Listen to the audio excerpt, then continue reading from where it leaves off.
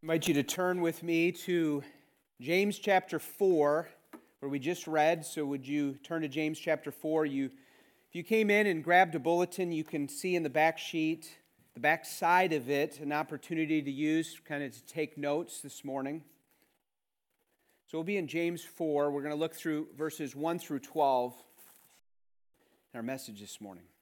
We're continuing on a series in the letter of James, which week after week, chapter after chapter, goes at the very heart of Christianity and goes at hypocrisy and hits us where we really are. There's a saying that goes like this: being a pastor would be easy if it weren't for all the people. Maybe we could say parenting wouldn't be easy if it weren't for kids. Work wouldn't be easy if it wasn't for all the difficult people to deal with. But friends, we live in a world with people problems. If you haven't had them, you either are not old enough or not paying attention. The first marriage in the world, Adam and Eve, they had people problems. And we find by chapter 3 of the Bible, husband blaming wife and wife tempting the husband. We find the first sibling in the world, son number 1, kills son number 2 out of envious rage. And the first family of the Bible, not literal family, but the family that is to be the people of God.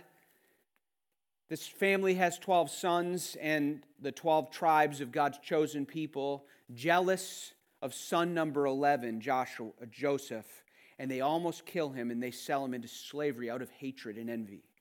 My guess is that you have people problems because you come, and you do because you come from the same human line with the same sinful nature that leads to a lot of people problems. It might be in your marriage, and you will have people problems in your marriage. You will have it with your children and with your parents. You will not outgrow those problems and, I should say, difficulties, even because you become an adult. In fact, they'll take on all different kinds of layers. Maybe it's your friends and your siblings that you feel those problems most at work, or your co-workers, or your classmates, or your teachers. The problem may not seem that big to you, but I want to ask you to take a second look this morning. Do you avoid conflict at any cost or far too often to make peace in relationship when there's really war going on?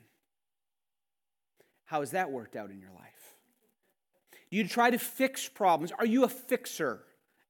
And you find a problem in marriage or in parenting or with people, and it is your goal to make them better and to get them to conform to you because you know what's best.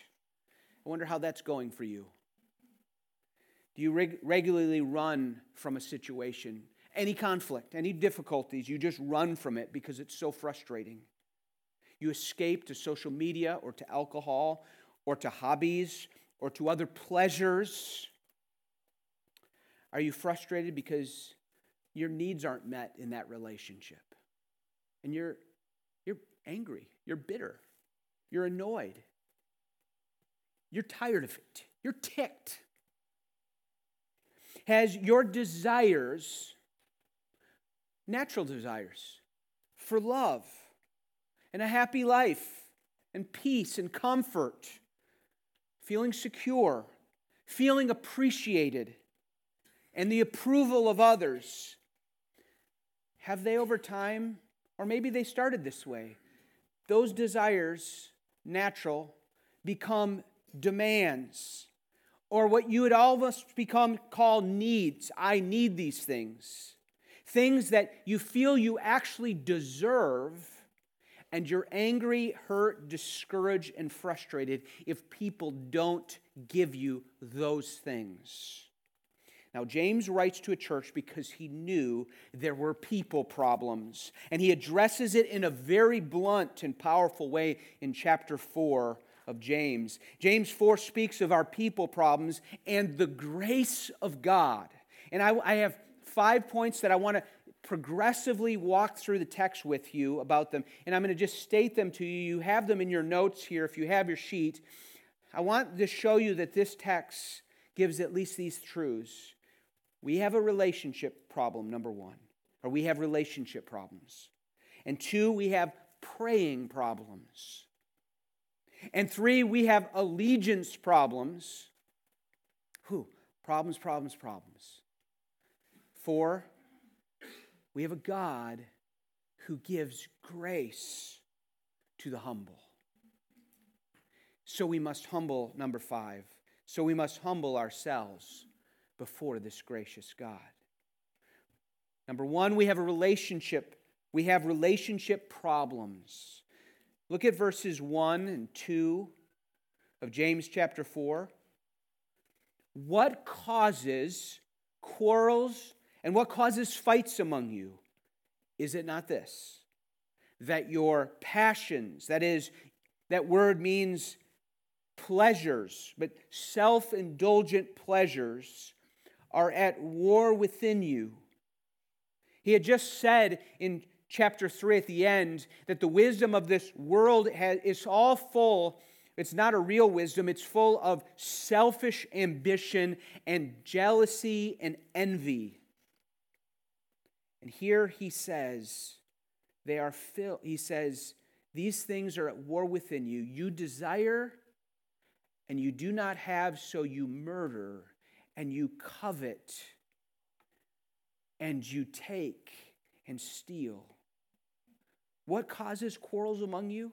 I wonder if I were to divide, if you have a fight going on in your home right now within your relationships, your deepest relationships, and if you came to me, if I came to you about your problems, I wonder if you'd be like sometimes my children. I'm sure I do the same. I know I do the same thing. What's going on? And they'll say, he did this. He is so frustrating. You can't believe how she responds to this. She's so easily irritated. She can't even take a joke. And I wonder in your relationships, as you think about all your relationships, what is the cause of the division in your marriage or in your extended family or in your workplace or between your siblings or with your parents or whatever it is, or within this church, when there's grudges or frustrations, or I just stay away from that person because I just can't stand her. He says there's a cause. He says, what causes these things? Your desires. Your desires. Not someone else's, your pleasures that you are being driven by. Unless our desires are renewed and saved, in a sense, by God's grace, redeemed, our desires are full of pride and selfishness, the Scripture says. We believe that we should be central to our lives. We want to be the king of our own kingdoms. We have desires, and they become, not only do I desire something like love and respect and appreciation, I think I deserve them. I deserve them. I'll tell you what, we deserve the judgment of God. We receive the grace of God. We think I deserve them, and with deserving, I make demands, at least in my heart, and I will have expectations now that you will treat me this way, and I should be responded this way, and if I don't get my way, I will punish either through the silent treatment or through angry words or bitterness or accusations. We believe that others should approve of us and care for us in ways that we say. We believe we should be listened to and accepted. Not only do we desire it, we think we deserve it. We punish with fighting and aggression, either through passive aggressiveness, sarcasm, ignoring someone, or active aggression. James had just said in chapter 3, verse 16, where you have envy and selfish ambition, there you will find disorder in every evil practice. Paul will write to the Corinthians who are full of divisions and problems within each other, amongst each other, and he says, friends, love is patient. Love does not envy. It is not proud or boastful. It does not dishonor others. It is not self-seeking. It is not easily angered. It keeps no record of wrongs. And Paul to the Philippians will write to them and say, when he's going to say, be like Jesus, he says, do nothing out of selfish ambition or vain conceit. Rather, in humility, count others above yourselves. Look not to your own interests, but to the interests of others. You see, bitter, selfish spirit. I've said this in the past, I'm going to say it again. Sin, which is in every one of us, is its middle letter, I. Grew up hearing this word, me, myself, and I, is the center of my universe far too often. And James is going to say, what causes you have relationship problems? And you have relationship problems because you have a sin problem, you have a desire problem, you want to be centered, and because of that, you have issues and quarrels here. Even to the end of this chapter, he's going to say, or at the end of this passage in 11 and 12, he's going to say, it leads you to speak evil of one another. He had said that in chapter 2. Your evil tongue, you bless people and you curse them. And it's because from the heart, you are the center of the world. Rather than Jesus, who has saved you mercifully, and even when he puts you in front of difficult people, he intends to use that to grow you and for you to be like Christ, which is a miracle that he does in our hearts, rooting out selfishness. At James 4:11, he's going to say, you speak evil against one another, brothers. You accuse one another. You judge one another. And don't you know that he is the judge? Why do you judge like that? So we have people problems. And he says, now, is this a separate subject? He says we have praying problems, number 2. We have praying problems. Because right in verse 2, in the middle of that passage, he jumps almost into another subject per se. He says, you do not have because you do not ask. And almost all translations and all commentaries understand this to mean he is now talking about prayer. You do not have because you do not ask God. And then he continues that frame of thought in verse 3. You ask and you do not receive because you ask wrongly to spend it on your passions. That's the same concept, because of your selfishness. You ask wrongly. Another translation, you ask with wrong motives to spend it on your passions. So why does he bring it up here? Is he just changing the subject? You have relationship problems, now we move to prayer? No, I think there's a connection. He does say you have a praying problem. He wants us to ask him when we get in trouble. When you have a marriage problem, when you have a people problem of any kind, it should be our first response to say, oh God, I need your help. Oh God, I am not up to the task of dealing with my relationship problems rightly, because the reality is, I need you to help me see that I am far too often the biggest contributor of my people problem. So, oh God, please help me. In fact, he started this letter, James 1, this way. Remember James 1, I think it's in verse 5 when he says, if any of you lack wisdom, this was in temptations and trials. He says, you're going to go through trials. Now, if any of you lack wisdom, let him ask God, who gives generously and without reproach, and it will be given him. He's saying, you're going through hardships, including relationship hardships. Let him ask God. Because I had to tell you, you and I do not have the wisdom from God that just comes naturally and just oozes out of our sinful nature. Instead, we need God, and that is how he intended it to be. He wants us to be dependent, reliant creatures on him every moment of our existence. And in so doing, We grow to know this God, and He's saying, you have a problem here. You go through these trials, and it's really you're selfish. Your passions are at war with each other. You both are selfishly lashing out. In reality, is you want. You're the own center of your own world. And you should be on your knees asking me, because you need what only I can give you.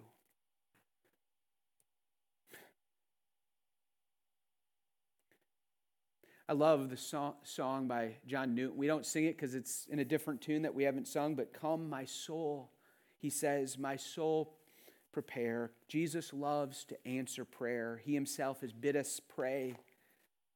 Thou art coming to a king.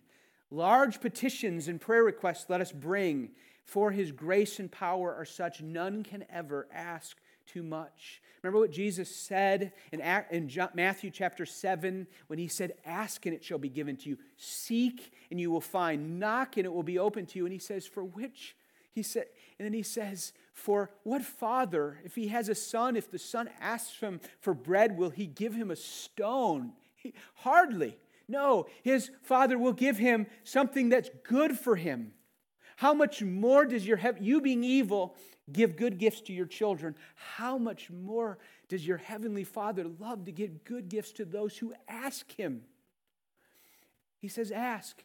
Friends, as you enter and think about your people and relationship problems, let us get on our knees and ask God for help and for wisdom and for care. But he says that this praying problem goes beyond just that they're the prayerlessness. They don't pray. And I wonder if you pray. Maybe you say, I do pray. He says, some of you do pray, but you're praying really selfishly. You pray wrongly to spend it on your passion. You are praying, but you're saying, in a sense, God, give me this. Would you fix my brother? My brother is the problem. Would you fix my marriage because she sure needs to straighten up? Would you straighten that up? And we do it because we say, because I want comfort, because I'm tired of this, because I want and I deserve to be approved of and appreciated like I'm not being appreciated. I need to be listened to like I'm not being listened to. I need. And he's saying, you pray with selfishness as your motives.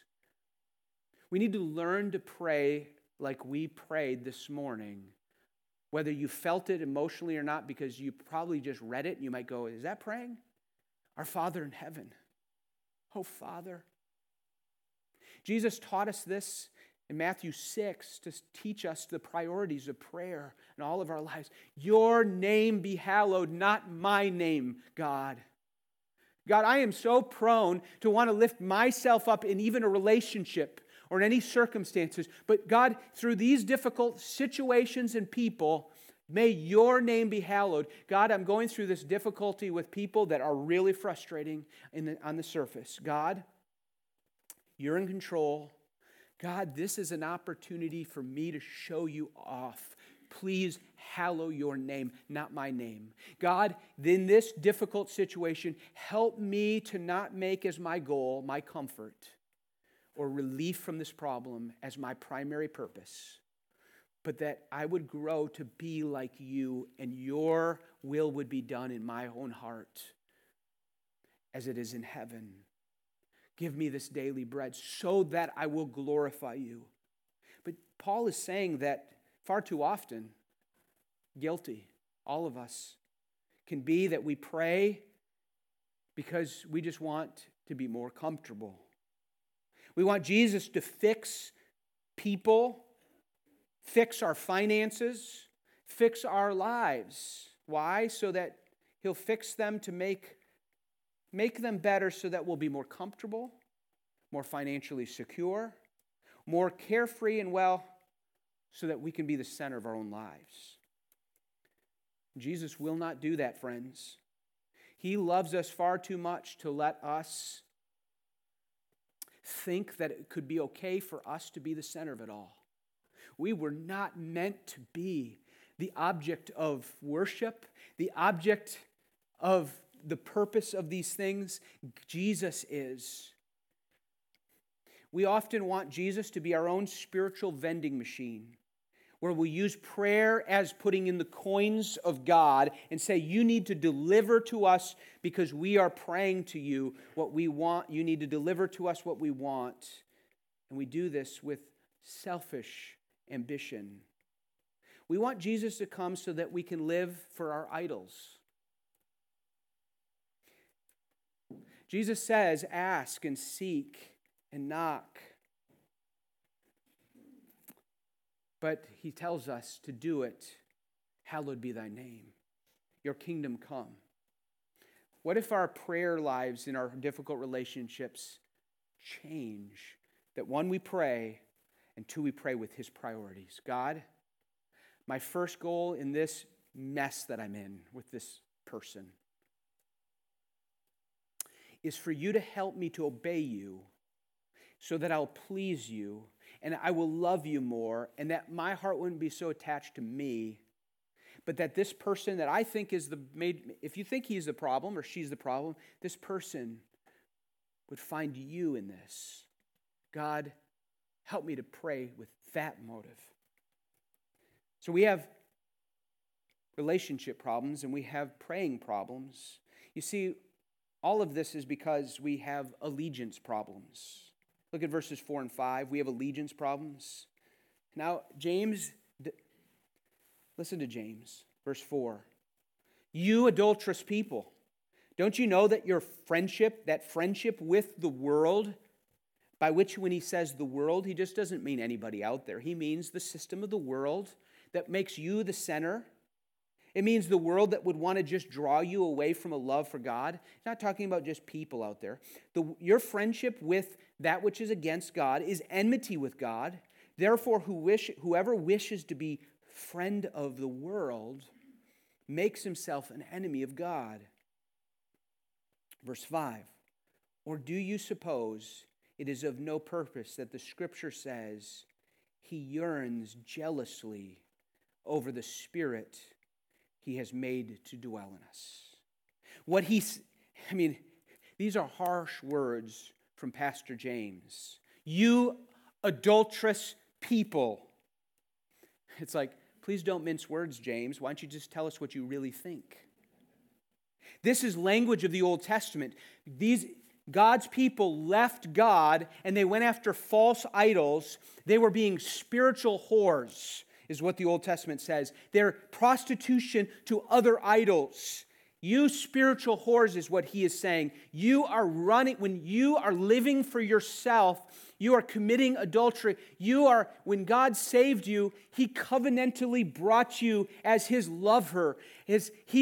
God brought you and made a covenant with you and has loved you and calls you to a loyalty and devotion. And when you run after the world and the things of this world, your own ambitions and greed and your way,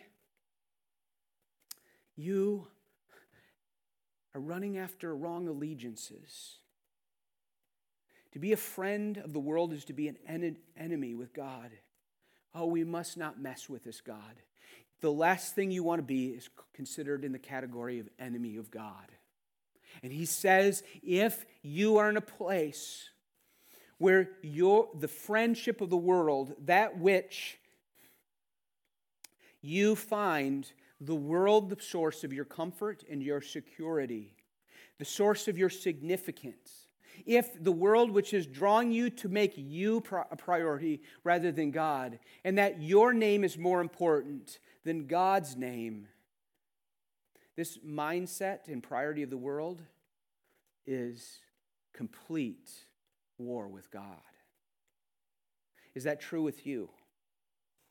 I think James is writing to a church, to Christians, because he knows these Christians, some of them have been drifting away, and he's saying, wake up.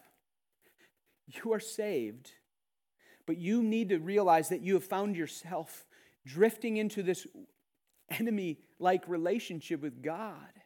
How can you do this? Don't you realize what you're doing?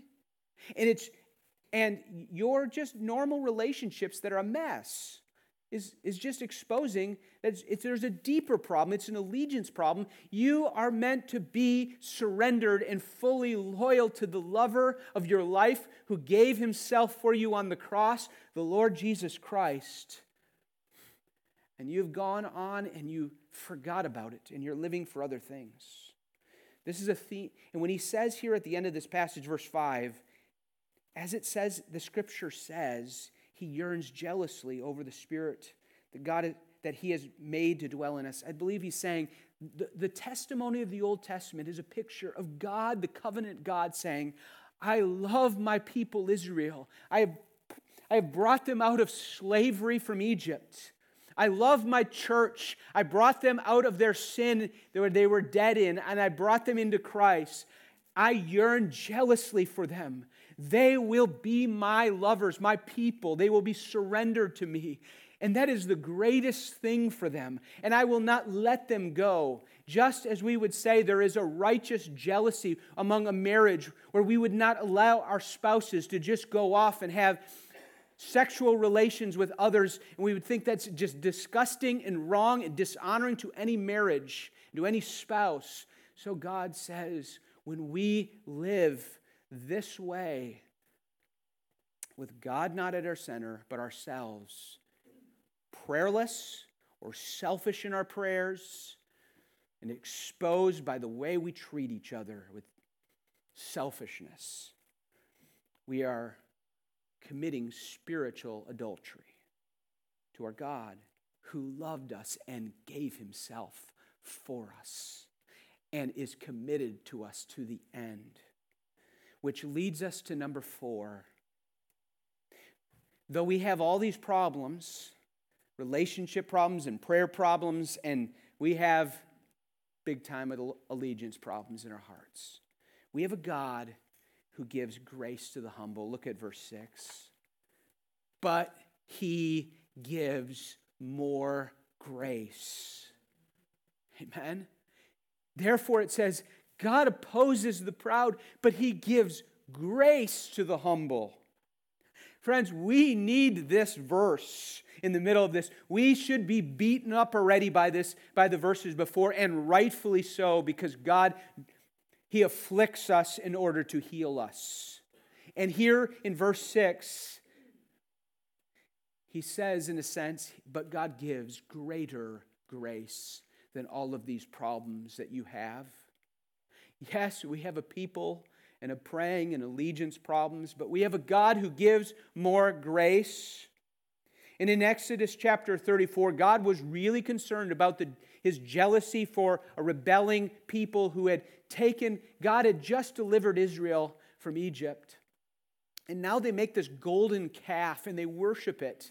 They're so impatient. They're running to other idols.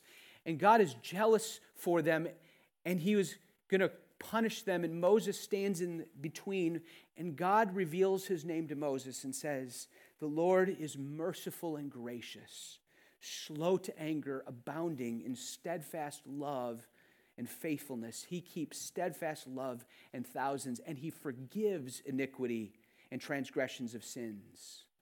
Oh, the grace of our Lord Jesus Christ. But do you see, he says he gives grace to some. He gives grace to who? To the humble. Who are the humble? To those who confess their sins and run to him for mercy.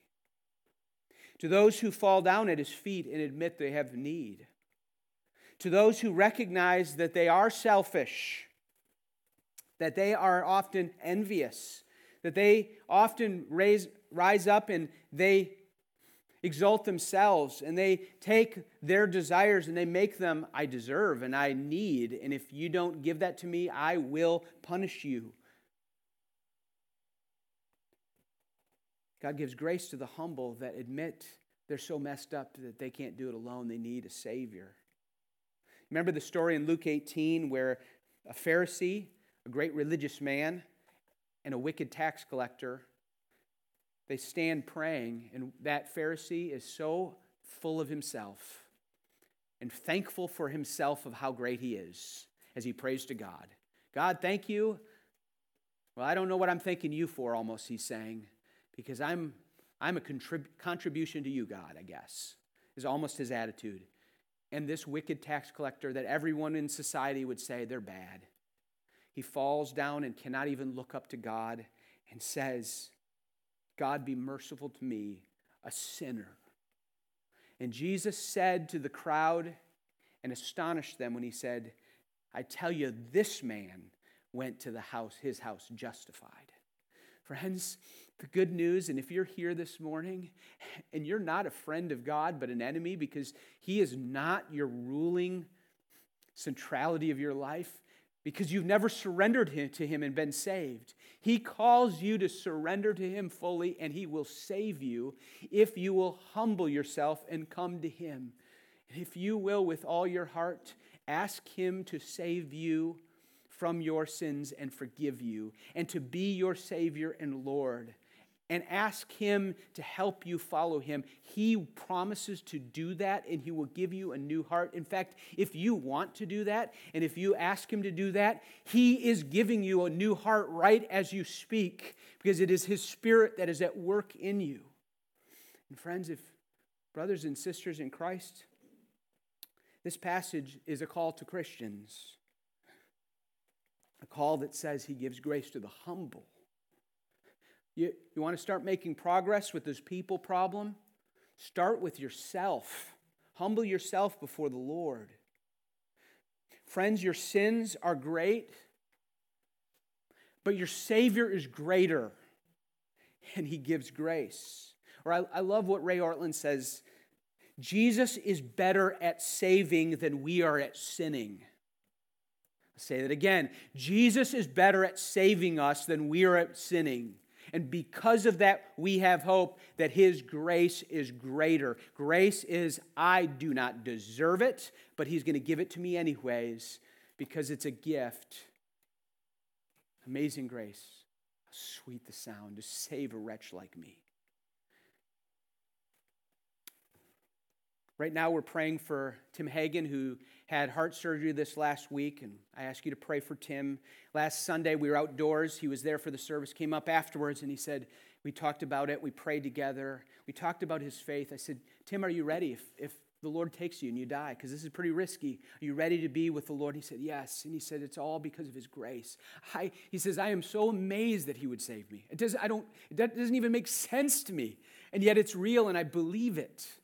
Oh, that must be the heartbeat of the believer. He gives grace to the humble, which leads us to the final point, 5. So we must humble ourselves before a gracious God. And that's what verses 7 through 10 is about.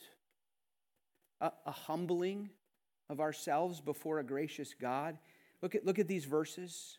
So if you find yourself bruised and convicted, I hope we all do, by God's grace, about our people problem and our praying problems and our allegiance problems, and we need the God's grace, let's look and humble ourselves. He says, submit yourselves, therefore, to God.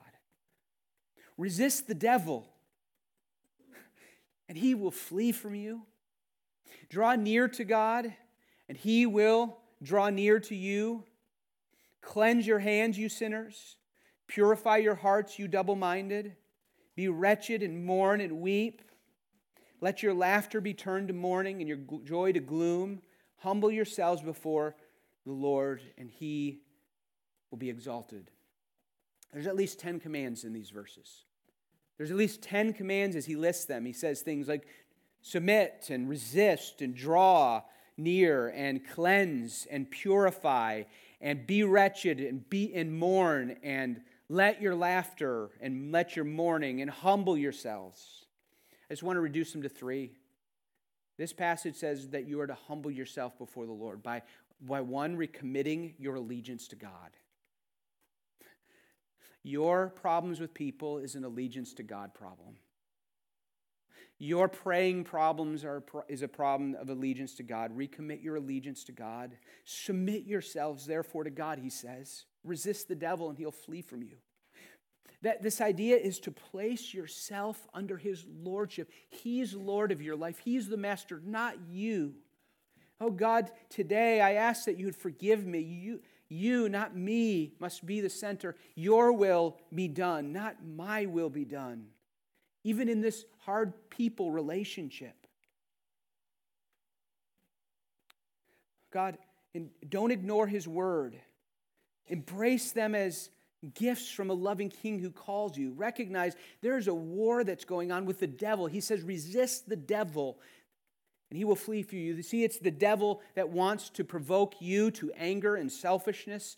The devil's job is to drive you apart from God. He does not want you to submit to God, to trust in Him, and to see that God is actually really good and out. Here's the thing is, God will glorify Himself in your life. But God is out for your best interest. And the devil does not want you to think that. Just like he didn't want Eve to believe that God's command of the not eating of the tree was in their best interest. Oh no, it looks good. Take it. You deserve it. No, he does that countless times in our lives. We should just gossip. We should just get back. We deserve to be bitter. We deserve to be angry. We deserve to give the silent treatment. We should not forgive. Oh, how foolish it is. Because our bitterness is like trying to drink poison and hoping someone else will die because we drank it. Recommit our allegiance to God. That means, young people, it means you want me to obey my parents and honor them and listen to them. That's what it means to submit yourself to God. It means to obey God and wives respecting their husbands and honoring and submitting to them, and husbands loving their wives and not being harsh with them and loving and patient and living with them in an understanding way. Parents, fathers not provoking their children to anger, but bring them up in the nurture and admonition of the Lord. It means a submitting to one another out of fear of Christ. It means engaging in the body of Christ and caring for one another week after week in gathering. It means giving and caring for your neighbors and taking spiritual leadership in your home if you're parents. And accountability, it means accountability regarding pornography or the use of your money or time and lust that you fight against. Recommit yourself in allegiance to God. But it also means, number 2, running into the arms of the Father. This passage doesn't say, clean yourself all up and then go to God. Have you felt that way? When you feel so distant from God, you know that you're a problem and you know that you're selfish and you know you have issues. How could God ever accept you? And here he says, verse 8, draw near to God and He'll draw near to you.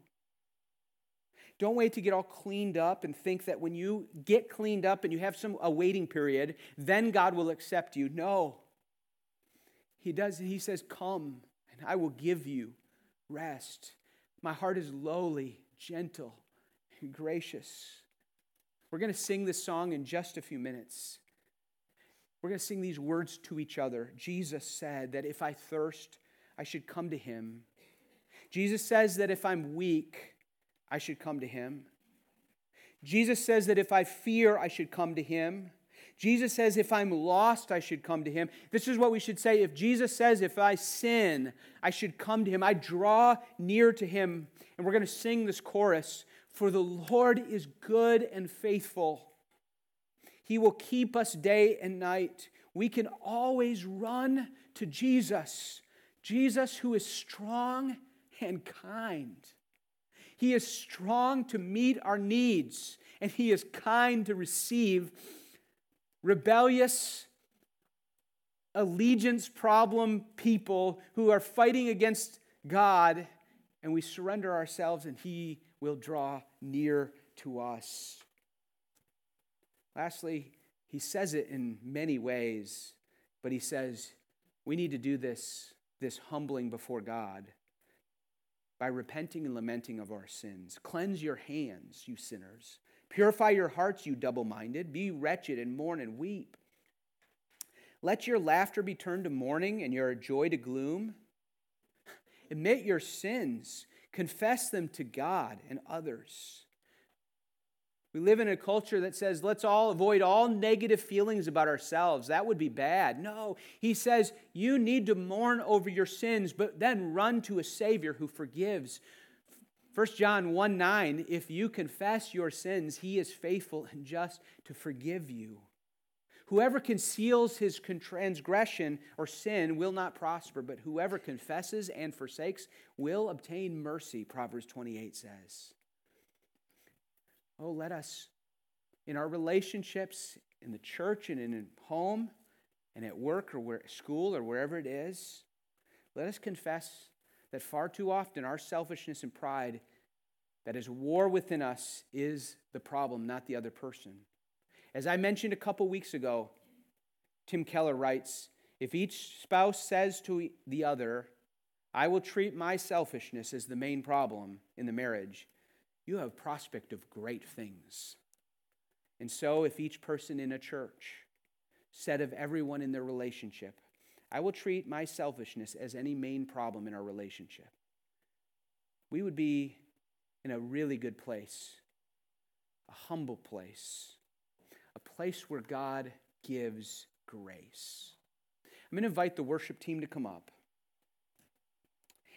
And I want to invite you to listen to a parallel passage in 1 Peter 5, 6 through 11.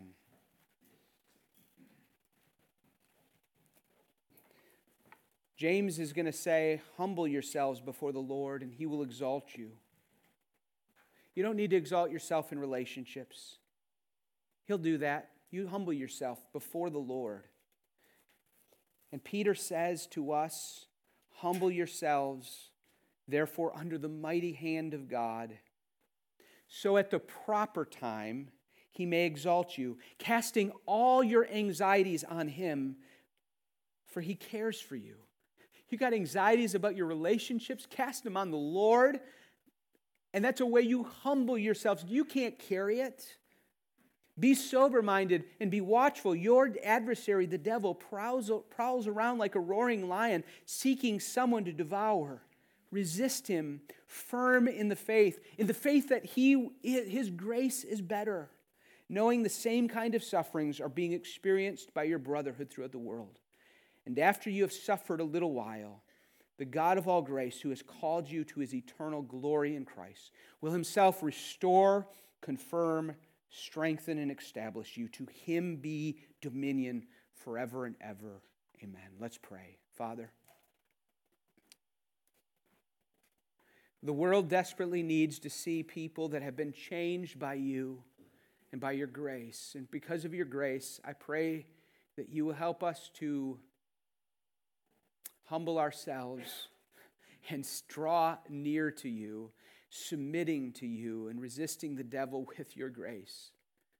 Oh God, I pray that we would be saved in the midst of our people problems and praying problems and allegiance problems with your grace and humble ourselves. I pray for children with their parents this morning. I pray for parents with their children. I pray for adult relationships within families where things have grown cold and distant and dark.